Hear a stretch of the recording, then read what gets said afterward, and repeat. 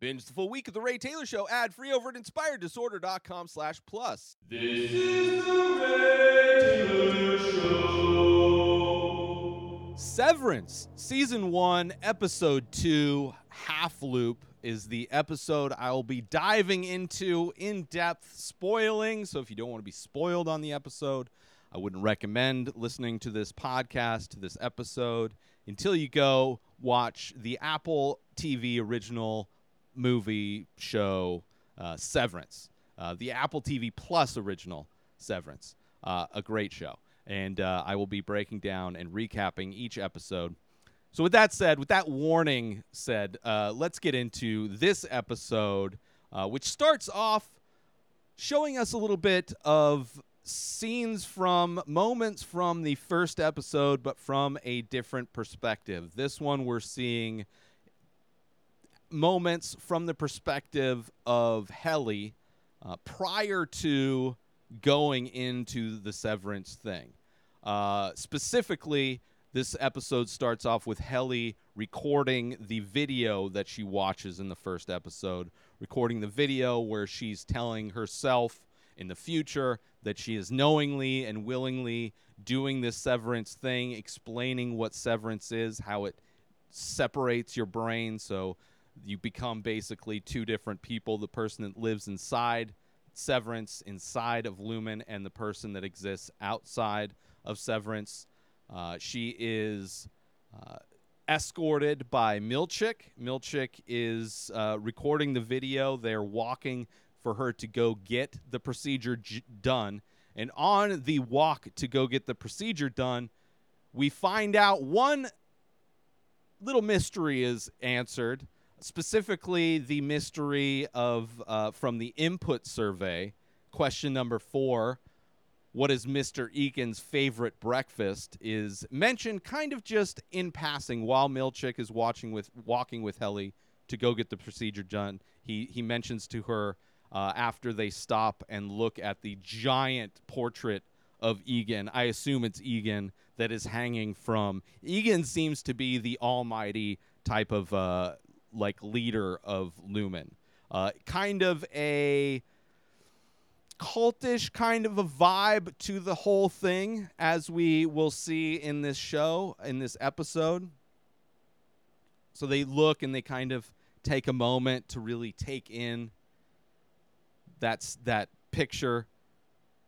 Milchick mentions how amazing it looks. And as they're walking to go get the procedure, he mentions kind of just passe, like, oh, did you know that Mr. Egan's favorite breakfast was 3 raw eggs and milk? Which is crazy. Probably not true. Her response to that is that she's heard people tell that to her multiple times. It's not the first time she heard that. She knew that that was his favorite breakfast. I think it's designed specifically for the test, for the input survey, because it is a very crazy thing, something that's very memorable. When you hear somebody's favorite breakfast is 3 raw eggs and milk, like if you heard that was Elon Musk's favorite breakfast and you're going in to get an implant where you're going to have your memories separated, it makes for a great test for short-term memory to be asked right after the whole process of having your memories severed, to have that question asked to see if you have any short-term memories. Because, I mean, that input survey in a lot of ways serves as a test to make sure that the procedure worked. It seems like, not knowing your name, not knowing where you were born, not knowing short-term stuff like Egan's favorite breakfast or the color of your mother's eyes, but at least still knowing a state, like still having some knowledge left over to where you're not just being reborn into this department like a completely blank slate, like you're still left with a lot of the kind of basic functionality and knowledge stuff. So interesting that we found that out, and also just kind of highlighting how those questions are more specific to making sure that the procedure works. So she goes, she's getting the procedure done, which is a surgery. We see her scalp getting cut open. We see a drill being drilled into her skull. We see that the instruments that are being used are all Lumen branded instruments. You see the device that's going to be implanted into her brain comes out of a Lumen branded packaging. Looks like a little pill that gets put in. We see it get put into her brain, deep into her brain. And then these little the fins, these barbs kind of shoot out, which make it seem like it's not intended to ever be removed. Adding barbs to things is, the intention of that is to keep things where they are. There's reasons why fish hooks have barbs, to make sure that the fish doesn't fall easily off the hook. Similarly to like the needles on certain animals, when they go into you, they don't come back out. It's very difficult to come back out. Cactus, things like that. So these fins pop out as soon as it's being implanted into her head. Milchick is there while the procedure is done. You see him snapping pictures with his camera, which we see him taking pictures throughout this episode. And as soon as the procedure's done, she starts to doze off. And as we know from the first episode, that she doesn't like being there, and she tries to leave multiple times. So as this episode is from the Audie's perspective, which the terms of Audie and Innie are introduced in this episode, as her Audie wakes up, it is not after work, which it is supposed to be after work. It is her trying to leave in the stairwell. And we see that scene from the Audie's perspective in this episode, where Milchick is at the other end of the door, right? Mark on the inside from last episode, he's not even allowed to look around the corner to see, probably to make sure that he doesn't see Milchick on the other side of the door. But Milchick is there when she wakes up. And he's like super positive. He's like, oh, this is the place where we bring people who are having trouble adjusting. We bring them to the stairwell where, you know, it helps them kind of calm down and readjust. And, you know, you can just go right back in there. And she goes in back and forth like we saw in the last episode. Her reactions to things is that her Audie is aware. She's very instantaneously knows that she doesn't want to be in there, that her Innie is not happy in there. So it's like, even though her Innie is clearly doesn't want to be there and she thinks that her Audie is just not aware of it, her Audie knows. Her Audie knows. So that very interesting that her Audie knows and is still fine with putting part of herself inside of this work environment. And Milchick says something very interesting also. He says that it's a miracle that you're here and that what you're doing is amazing. Right? Something that he probably wouldn't say when Mark had first gotten severed and he was trying to leave, if he ever did try to leave. I can't see Milchick. I mean, I would imagine he would still be positive, but the fact that he says it's a miracle that you're here and that it's amazing what she's doing is kind of interesting. So she goes in finally, and the next time she wakes up is after work as she's coming back up the elevator. So we start the episode with that, with Helly. Cut to the next work day. Mark coming into work. He's the new head of the department, so he's the first one there, flipping on the lights. He has a checklist of things that he needs to do, which most of the duties for him are mainly janitorial. Sweeping the floor, filling the soap dispensers, dusting the things, cleaning off the desk, make sure the keys on the keyboard works. But one specific thing that you only really notice if you pause the show, which I paused the show, to get a closer look at this checklist that he has to do, is that he has to go to the portrait of Mr. Egan and pay his respects or acknowledge it in some way, whether it be verbal or nonverbal. Very interesting. Another kind of example of the cultish feeling, which we saw, which maybe that's why Milchick did the same thing when he was walking with Helly to go get the procedure done, where he acknowledged the giant portrait of Egan. which we don't actually see Mark do that aspect of it, but we see him doing. It's a montage of Mark doing all the janitorial stuff. He sees, as he's cleaning off the desks and doing that, he sees the group photos that are on everybody's desk, the 4 group photos that still include Petey, who is no longer there. Obviously, we know Mark was best friends with Petey, and he takes the pictures off of the desks and goes into a storage room and is clearly hiding them. Like he's everything is so like specific. Everything's very clean cut, corporate type of a thing. When he goes into the storage room with these pictures, he puts 4 of them like on the top shelf in the very back, and then he puts another one just still top shelf but over to the right, like clearly hiding these in a way that even if they are discovered, like there might still be one that stays hidden. So he's hiding these photos for whatever reason. Just he probably wants to hold on to that memory of his best friend that's no longer around, that never said goodbye, just disappeared. So he hides the pictures.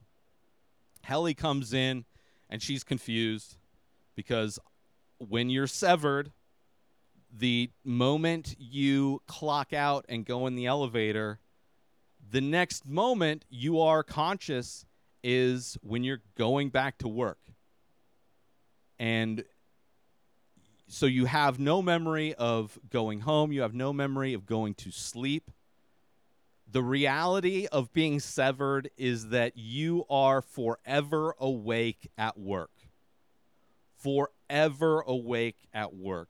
And there is a line from the first episode that Cobell says where, hell is something that is an imaginary thing that humans made, but humans are good at bringing those imaginary things to life. And for anybody that's ever had a job, to consider the possibility that your entire existence would be awake at work, never get the break of going home, never getting the feeling of sleeping. Although Mark tells her that, it's like try and focus on what it feels like to be refreshed. Try and the effects of sleep. Like you may not be aware that you are sleeping on the outside, but try to focus on what the effects of sleep. And he also lets her know that it's been a weekend. So it's not even that it's been a day. A whole weekend has passed and nothing has changed.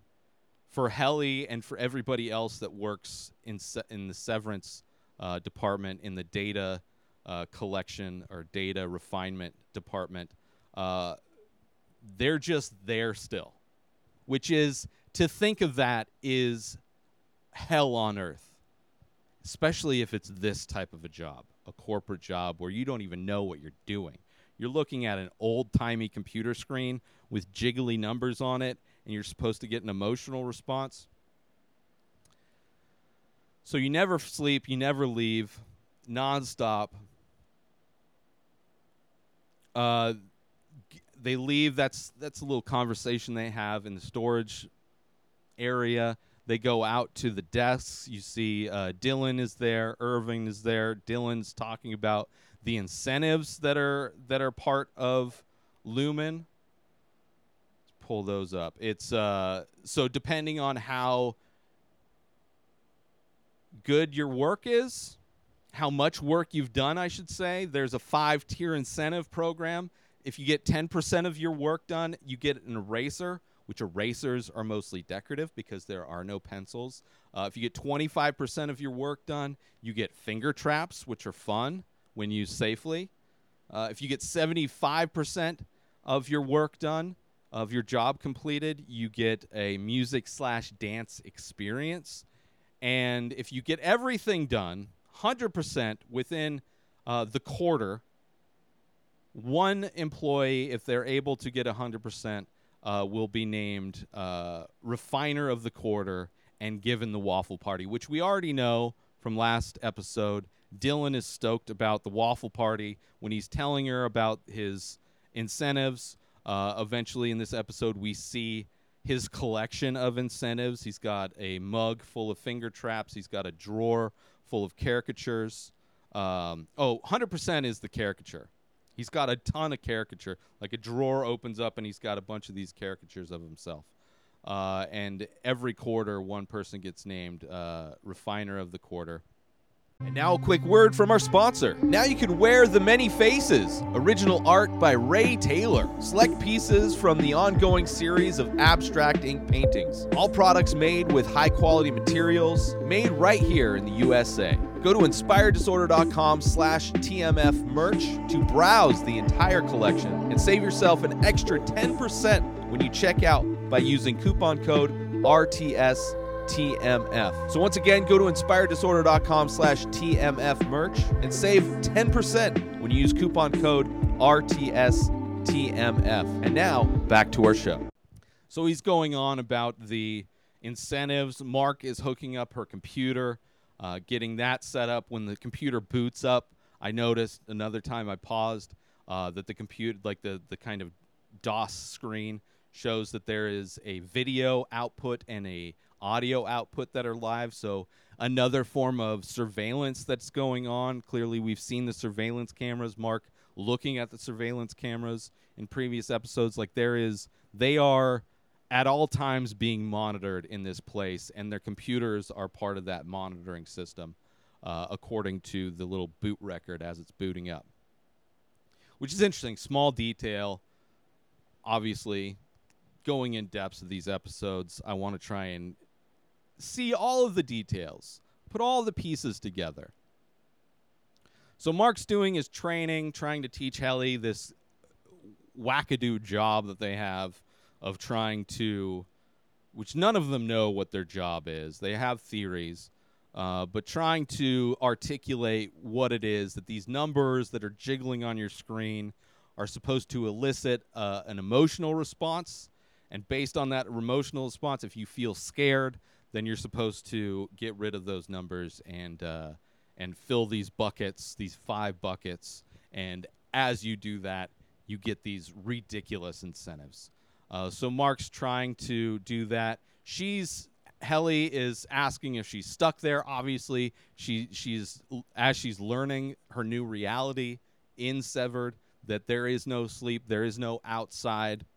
This version of herself is going to be up and running constantly. So she asks if she's stuck there. She's like, can you request? And they say, you can request, but most requests are denied. So there's no communication with your outie. You can't write notes. They have detectors in the stairwell. They have detectors in the elevator, where if you try to pass a note to your outside self, they detect that and they restrict that ability. And Mark says that if you were to quit, then it's like you're killing yourself. Like the person that exists within Severance will no longer exist. And that part of yourself will no longer exist. So in a way, you're killing yourself. And for Mark, he just experienced a loss. For him, for his best friend Petey just disappeared. He doesn't know what happened to him. So for Mark, it is a bit more of an emotional situation. Milchick comes in.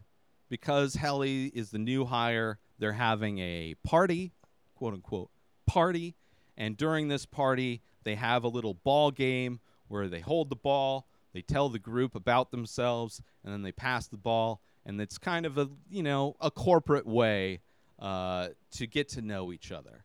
And of course, Helly doesn't know anything about herself. Like, she doesn't know everything's been erased. Everything she knows, she's been told. Like, even her name.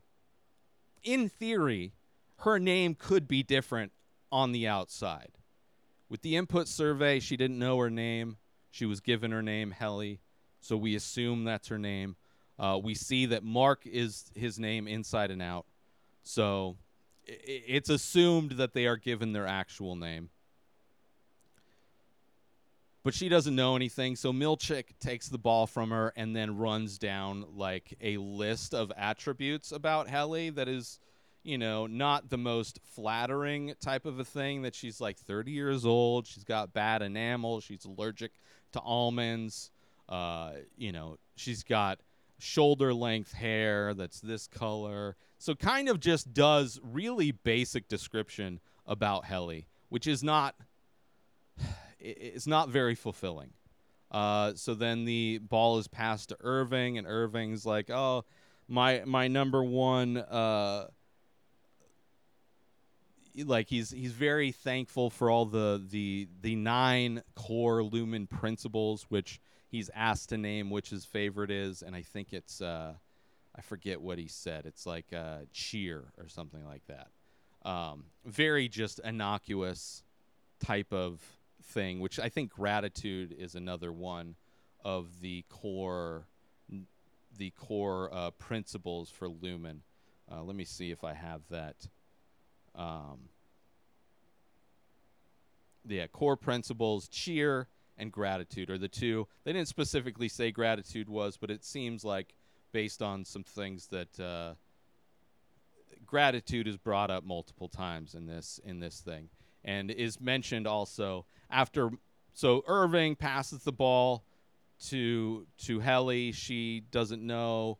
Milchick gets it. Milchick passes it to Mark. Mark is like, says the same thing that he said last week. Milchick calls him out on it, and then Mark confesses to breaking protocol from removing the pictures from the desks when he wasn't supposed to. Irving brought this up. Irving, his character, clearly a stickler for the rules. He even printed out the page of the rule book that says you're not supposed to remove the pictures from the desks until a new picture is replaced. Like, everything is very corporate, written down, pre-prescribed rules. And Mark admits to this thing, and Milchick, to throw it back in Mark's face, while also introducing the fact that there was another person that had worked there that left before Petey, telling Mark that, why didn't you have the same type of sympathy when Carol D left? So there's another question. Who is Carol D? Why did she leave? The differences between Carol and Petey is that Petey just disappeared, whereas Carol had a video that was shown to everybody with her saying thank you as she left. So there was some closure, at least, with Carol being the big difference between those two. And that is where we are told from Milchick that everybody should be like, Mark says that because Pete disappeared, it's like, we don't know what happened to Pete. He could be drunk on a beach somewhere, or he could be dead. We don't know. And Milchick's like, well, what we do know is that he didn't die here. Nobody dies when they're here, and we should all be grateful for that, which is just another instance where they bring up gratitude. And then it is party time with the Melons, and they take a group picture. Helly, again, not believing the fact that there's any kind of code detectors, writes down something on a piece of paper and starts running to the elevator because she wants to quit. She wants to get out. And as soon as she gets in the elevator, sirens go off, and we're introduced to another character, one we heard of in the last episode. Mr. Grainer shows up to pull Helly out of the elevator. Thankfully, Mark is there and takes the heat for Helly, blaming the situation on himself, that he didn't properly train her, that he's new to training people, and that he, didn't clearly state, which he did. So he's taken the fall for it, probably knowing what's going to happen, what kind of punishments await, because Mr. Grainer takes Mark to the break room, which is our first introduction to the quote-unquote break room, where Mark goes in the break room, and it's just a long, dark hallway. At the end of the hallway, the door opens, and it's Miss Cobell. So we don't know yet what happens in the break room, but it is dark, it is ominous, it is clearly the place where punishment takes place, and sadly named the break room. Probably not break as in a rest room, like a room at which you rest and take a break from your work. Possibly a different use of the word break. So cut to now Mark is on a date with somebody who is a midwife. His sister is having a baby, so she thinks that maybe he's interviewing her for a job while they're on this date. She mentions that half of the town is part of Lumen, so clearly we saw the parking lot in the previous episode full of cars. That is because half of the town is there. They leave their date, and Mark had been drinking throughout the date. He is drunk. He sees these people protesting, handing out flyers. They are part of the Whole Mind Collective. So not only are there congressional problems that Lumen is facing, most likely because of the Severance thing, but there are people out in the streets protesting. There is a group called the Whole Mind Collective that is protesting and handing out flyers, and Mark gets in an argument with them. Clearly, I mean, Mark is damaged on the outside. His Audi is damaged, dealing with the loss of his wife. Instead of going to therapy, instead of dealing with that and getting help, he's running away from that. He's running away and hiding in Severance and thinking that that's going to help him out. So probably adding to the drinking that Mark is doing, adding to his mood, and attacking people because it is the one thing that is allowing him to escape from the pain, is going into work. Then cut to Mark now at home. Soon as he gets home, opens up the fridge, cracks open a beer. There's a knock on the door. He's about to look at that letter that Petey gave him when there's a knock at the door, and it is his neighbor, Selvig, and she brought him some cookies. She's experimenting with a new recipe using chamomile, obviously. Previous episode, she's very concerned with Mark getting his proper sleep. Chamomile, an herbal tea, generally drinking as a tea, but I would imagine eating it has the same effects, is generally used at nighttime to help you relax. So she brings him some chamomile tea as an apology for confusing the bins, the recycle and trash bins. And then she has another, like anytime Cobell slash Selvig speaks, it's like in a riddle. And she says another thing about her husband, her late husband, which who knows how true that is. But she has this thing about her husband. My late husband was a carpenter. And before he passed, he said he would start building us a house in the hereafter. And there would be a small guest apartment in the back, in case I found a new man before I got there. So sweet. Yes. He even drew blueprints, which I keep in my purse. So it's interesting. You know, she's got the blueprints in her purse. Like, is that even true? What does that really even mean? That in the afterlife, her husband is prepared in the event that she meets somebody else? Is she, like, low-key hitting on Mark in a way? Like, is Mark this person that she's... I doubt it. But what does that mean? It's like the previous statements she had made a lot more sense, with basically telling Mark that Severance is hell, created by man, and the other thing being about make sure you get your sleep, which again is a very important thing for her, bringing him the chamomile tea. But this whole thing with the house and the spare apartment for somebody else, like, is her late husband living in the apartment? Is she living in the apartment with her new man? I don't know. but very interesting. So I had to make sure to clip that audio.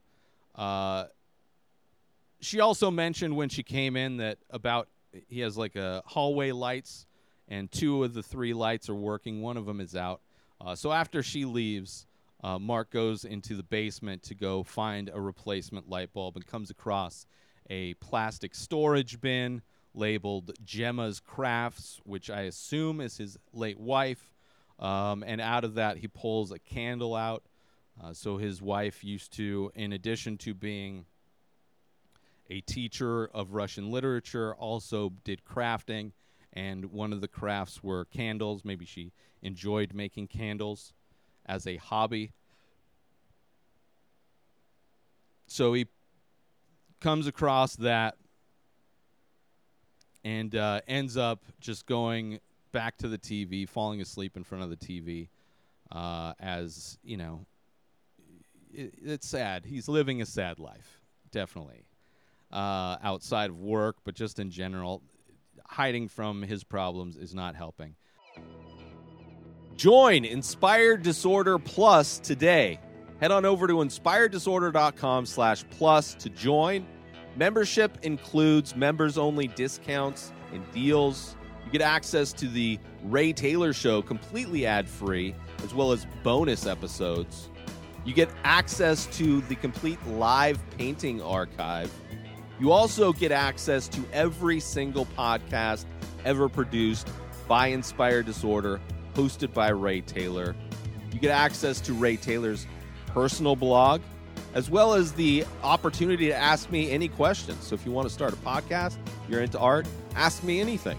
And so many more things are being added every day to Inspired Disorder Plus. So sign up today, become a member, head on over to inspireddisorder.com/plus and become an Inspired Disorder Plus member today.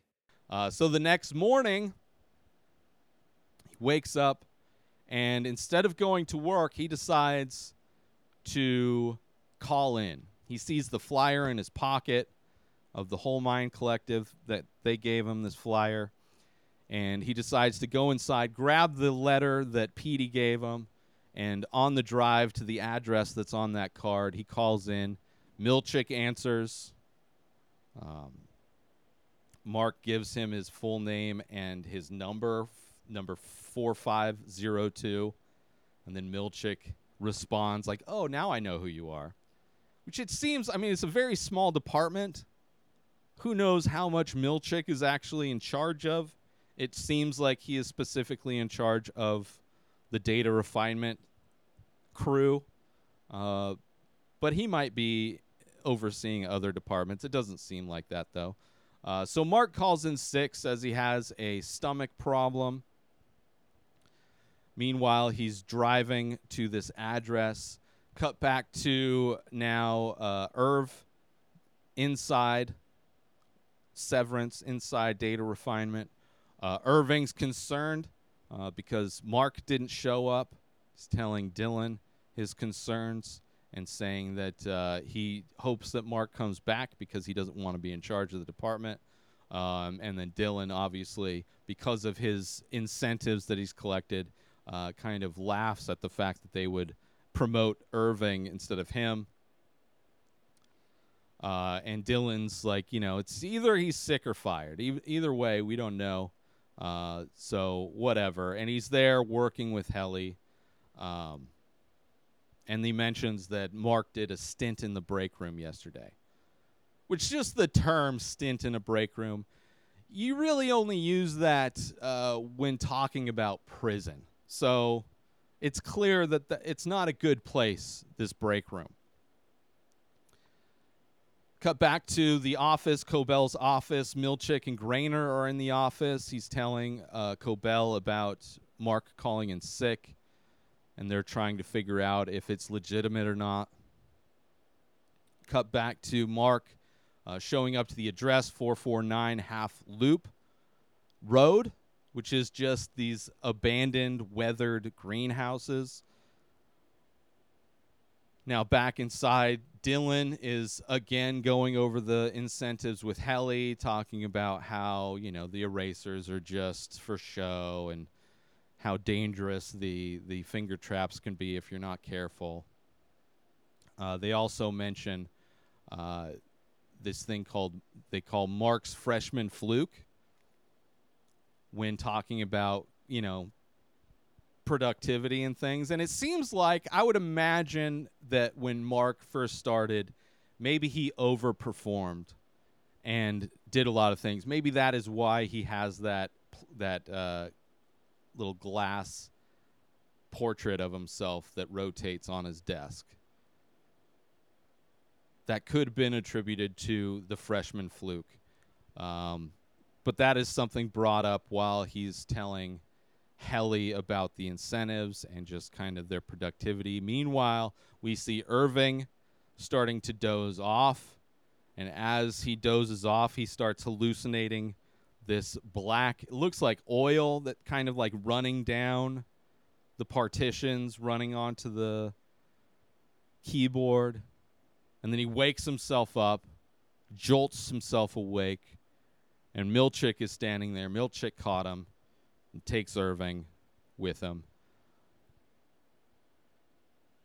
Cut back to Mark kind of exploring these greenhouses. He sees where a little stove is set up in a thing. He sees that this is where Petey is like camping out. This is where he's living, inside these abandoned greenhouses. Cut back to Milchick walking Irving down the hallway, telling Irving that his Audi is going to be deducted. The amount of time that he spent dozing off, that time will be deducted from his Audi's paycheck. Very harsh. And then instead of taking Irving to the break room, he's taking him to the wellness center, the wellness check with Miss Casey, who we don't know yet, we haven't seen yet. Cut back to Dylan working aside from Helly, telling Helly his theories, which I love Dylan. He's got an imagination. His passion for these incentives is really funny. But also the theories, because nobody knows what these numbers, they don't know what they're actually doing there, which just adds to the hell. Like, you can't even have the feeling of accomplishment, really, aside from your incentives. There's no real feeling of accomplishment because there's nothing to see. You don't know what you're doing, but they have these interesting theories. Oh God, a 4. Don't fuck around. I told you, you'll understand when you see it, so just be patient. What even are these numbers? Like, do we even know what we're supposedly cleaning? My theory? The C. The C. Yeah, think about it. Okay, if our Audis are up there severing their brains, shit must have gotten pretty bad. Famine, plagues, etc. So what is a desperate humanity to do? Populate the sea? Populate the sea. But first, they gotta send probes down to the sea to clean up all the deadly eels and shit, because we can't cohabitate with that. So we send the probes down, they send us the data coded, we sense what's eels, and then we tell the probes what to blow up. This is the leading theory? Now, Irv thinks we're cutting swear words out of movies. So whether it is to eliminate the eels from the ocean for humans to repopulate, or removing the swear words, we don't know. But interesting theories nonetheless. My theory is that this is all some kind of experiment, some kind of training, some kind of proof of concept for Lumen. Like, they're all not doing anything. It feels like this is a program Lumen is doing to create and refine their program that they want to expand. And that expansion is where they're coming up with being confronted with things with the congressional hearings and things like that.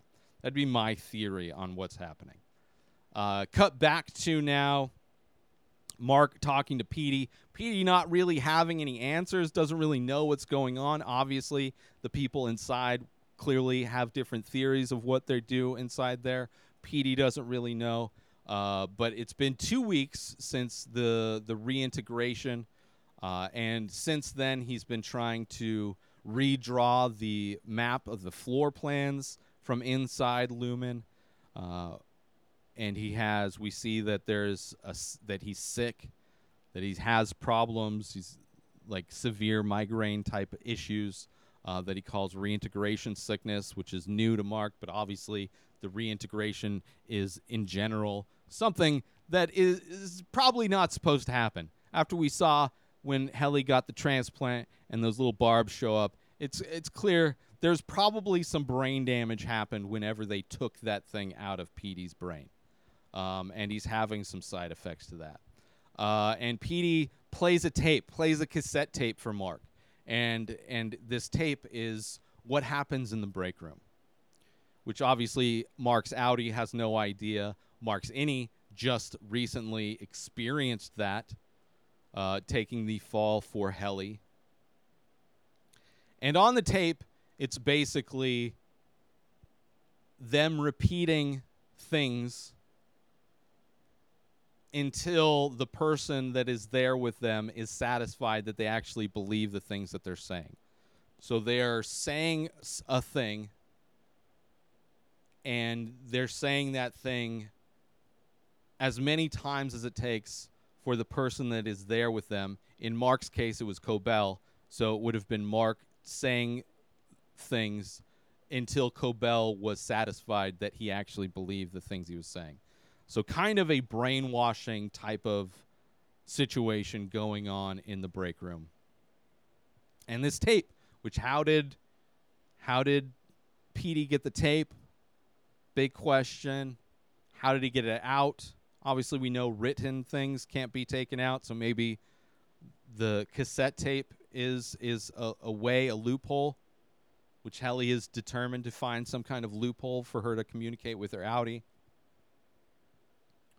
Cut back to Irving at the wellness in like the lobby area. There's like little placards on the wall inside this lobby of like motivational statements, and each motivational statement is quoted as being said by Egan, which is another addition to the whole cult type of a thing.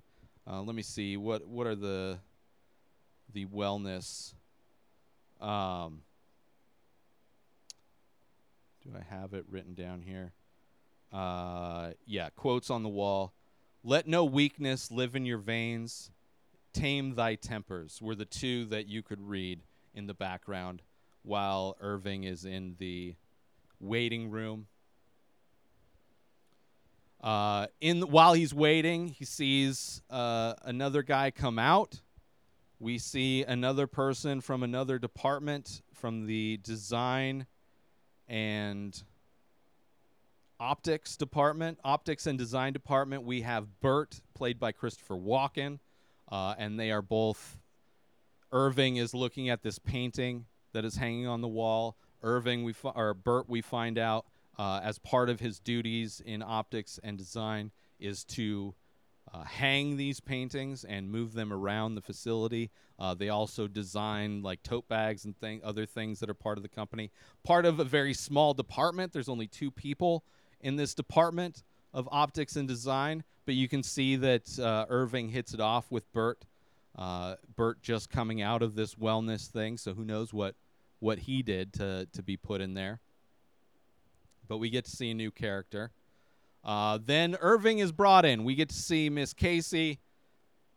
She brings Irving in. It is very much, the way she speaks is very much like a guided meditation type of a soothing type of a voice. And there's a tree inside this room. There's birds chirping, audio of birds chirping. There's Lumen branded aromatherapy going on. And Miss Casey, in the soft, soothing voice, she tells Irving that she's going to be reading attributes of his outie, and that he's not supposed to acknowledge or react in any way more so to one of these attributes than another. He's just supposed to input it. And there's a few of the attributes, which are these attributes are crazy. But there's a few of the attributes that Irving reacts to, and we find out that they start a wellness check with 100 points. And each time they react, they lose 10 points, which is another, like if you were to corporatize meditation in some way or wellness, this is how they would do it. And some of the things that she reads, your Audi is generous, your Audi is fond of music, your Audi is fond of children, the elderly, and the insane. Your Audi is strong and can lift heavy objects. Your Audi attends many dances and is popular. Your Audi likes films and owns a machine that plays them. Your Audi swims well, and this he reacts to that, loses 10 points. Your Audi won a game and has a trophy 2 weeks ago. Your Audi values water. Your Audi has a picture in a newspaper with his trophy. Your Audi has no fear of muggers or knaves. Your Audi likes the sound of radar. Your Audi is skilled at kissing and lovemaking, and he reacts to that as well, loses another point, another 10 points, and she says if you make another sound, then you're going to lose all this and you're going to go to the break room, which is kind of brutal. Like, you can't even react to these wacky things that your Audi is supposedly good at. Clearly all made up stuff. Just designed to, like, make you feel good, like make you want to not mess up for your Audi on the outside. You know, don't doze off because you're going to get deducted. Your pay is going to be deducted, and you're going to be messing with this person that's so amazing on the outside. Cut back to Helly, still determined to pass a note, still coming up with new ideas. Irving gets back and is refreshed. Irving mentions that he ran into Bert, met Bert, and Dylan hates Bert. Dylan hates Bert. Dylan hates everybody that's not part of their department. And right then, Helly's like, oh, she finally sees. She gets an emotional response, and there's these numbers. So Irving and Bert go over, or no, Irving and Dylan go over to her and show her how to properly select it and put it in the bin. And that is how this episode ends. So in this episode, we're introduced to new characters: Bert, Mrs. Casey. We see Mr. Grainer for the first time. We see what the wellness check is, kind of like a meditation type of a thing. Kind of like more positive reinforcement versus negative reinforcement, which it seems like that's what the break room involves. We have Petey on the outside, who's like used to have a map of the floor plan of everything because everything's so spread out inside Lumen. So he's trying to bring that together. We also see later, that's not how it ends, actually, because later we cut back to Mark is setting up the basement for Petey to stay. It's going to stay in the basement instead of the greenhouse. And as Petey is washing up, going to take a shower, he starts having flashbacks of being inside Lumen. And that's how the episode ends, with Petey having these flashbacks, kind of collapsing in the shower, and realizing that he's still dealing with his memories reintegrating, as it were. So that's how the episode ends. So now Audi Mark is starting to team up with Petey. Let's see, was there anything else that I missed as far as like new revelations? There's 9 core Lumen principles, 2 of which are cheer, and the other one I would imagine is gratitude. Half of the town works at Lumen. We got the 5 tier incentives. We know Mr. Egan is kind of like this leader, kind of cult leader who supposedly eats 3 raw eggs and milk every morning. His portrait must be acknowledged every morning. How many departments are there? What is Mark's freshman fluke?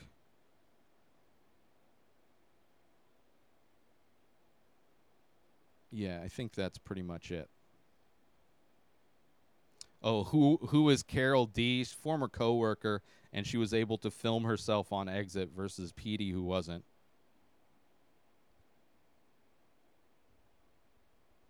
But yeah, that's it. Until next week.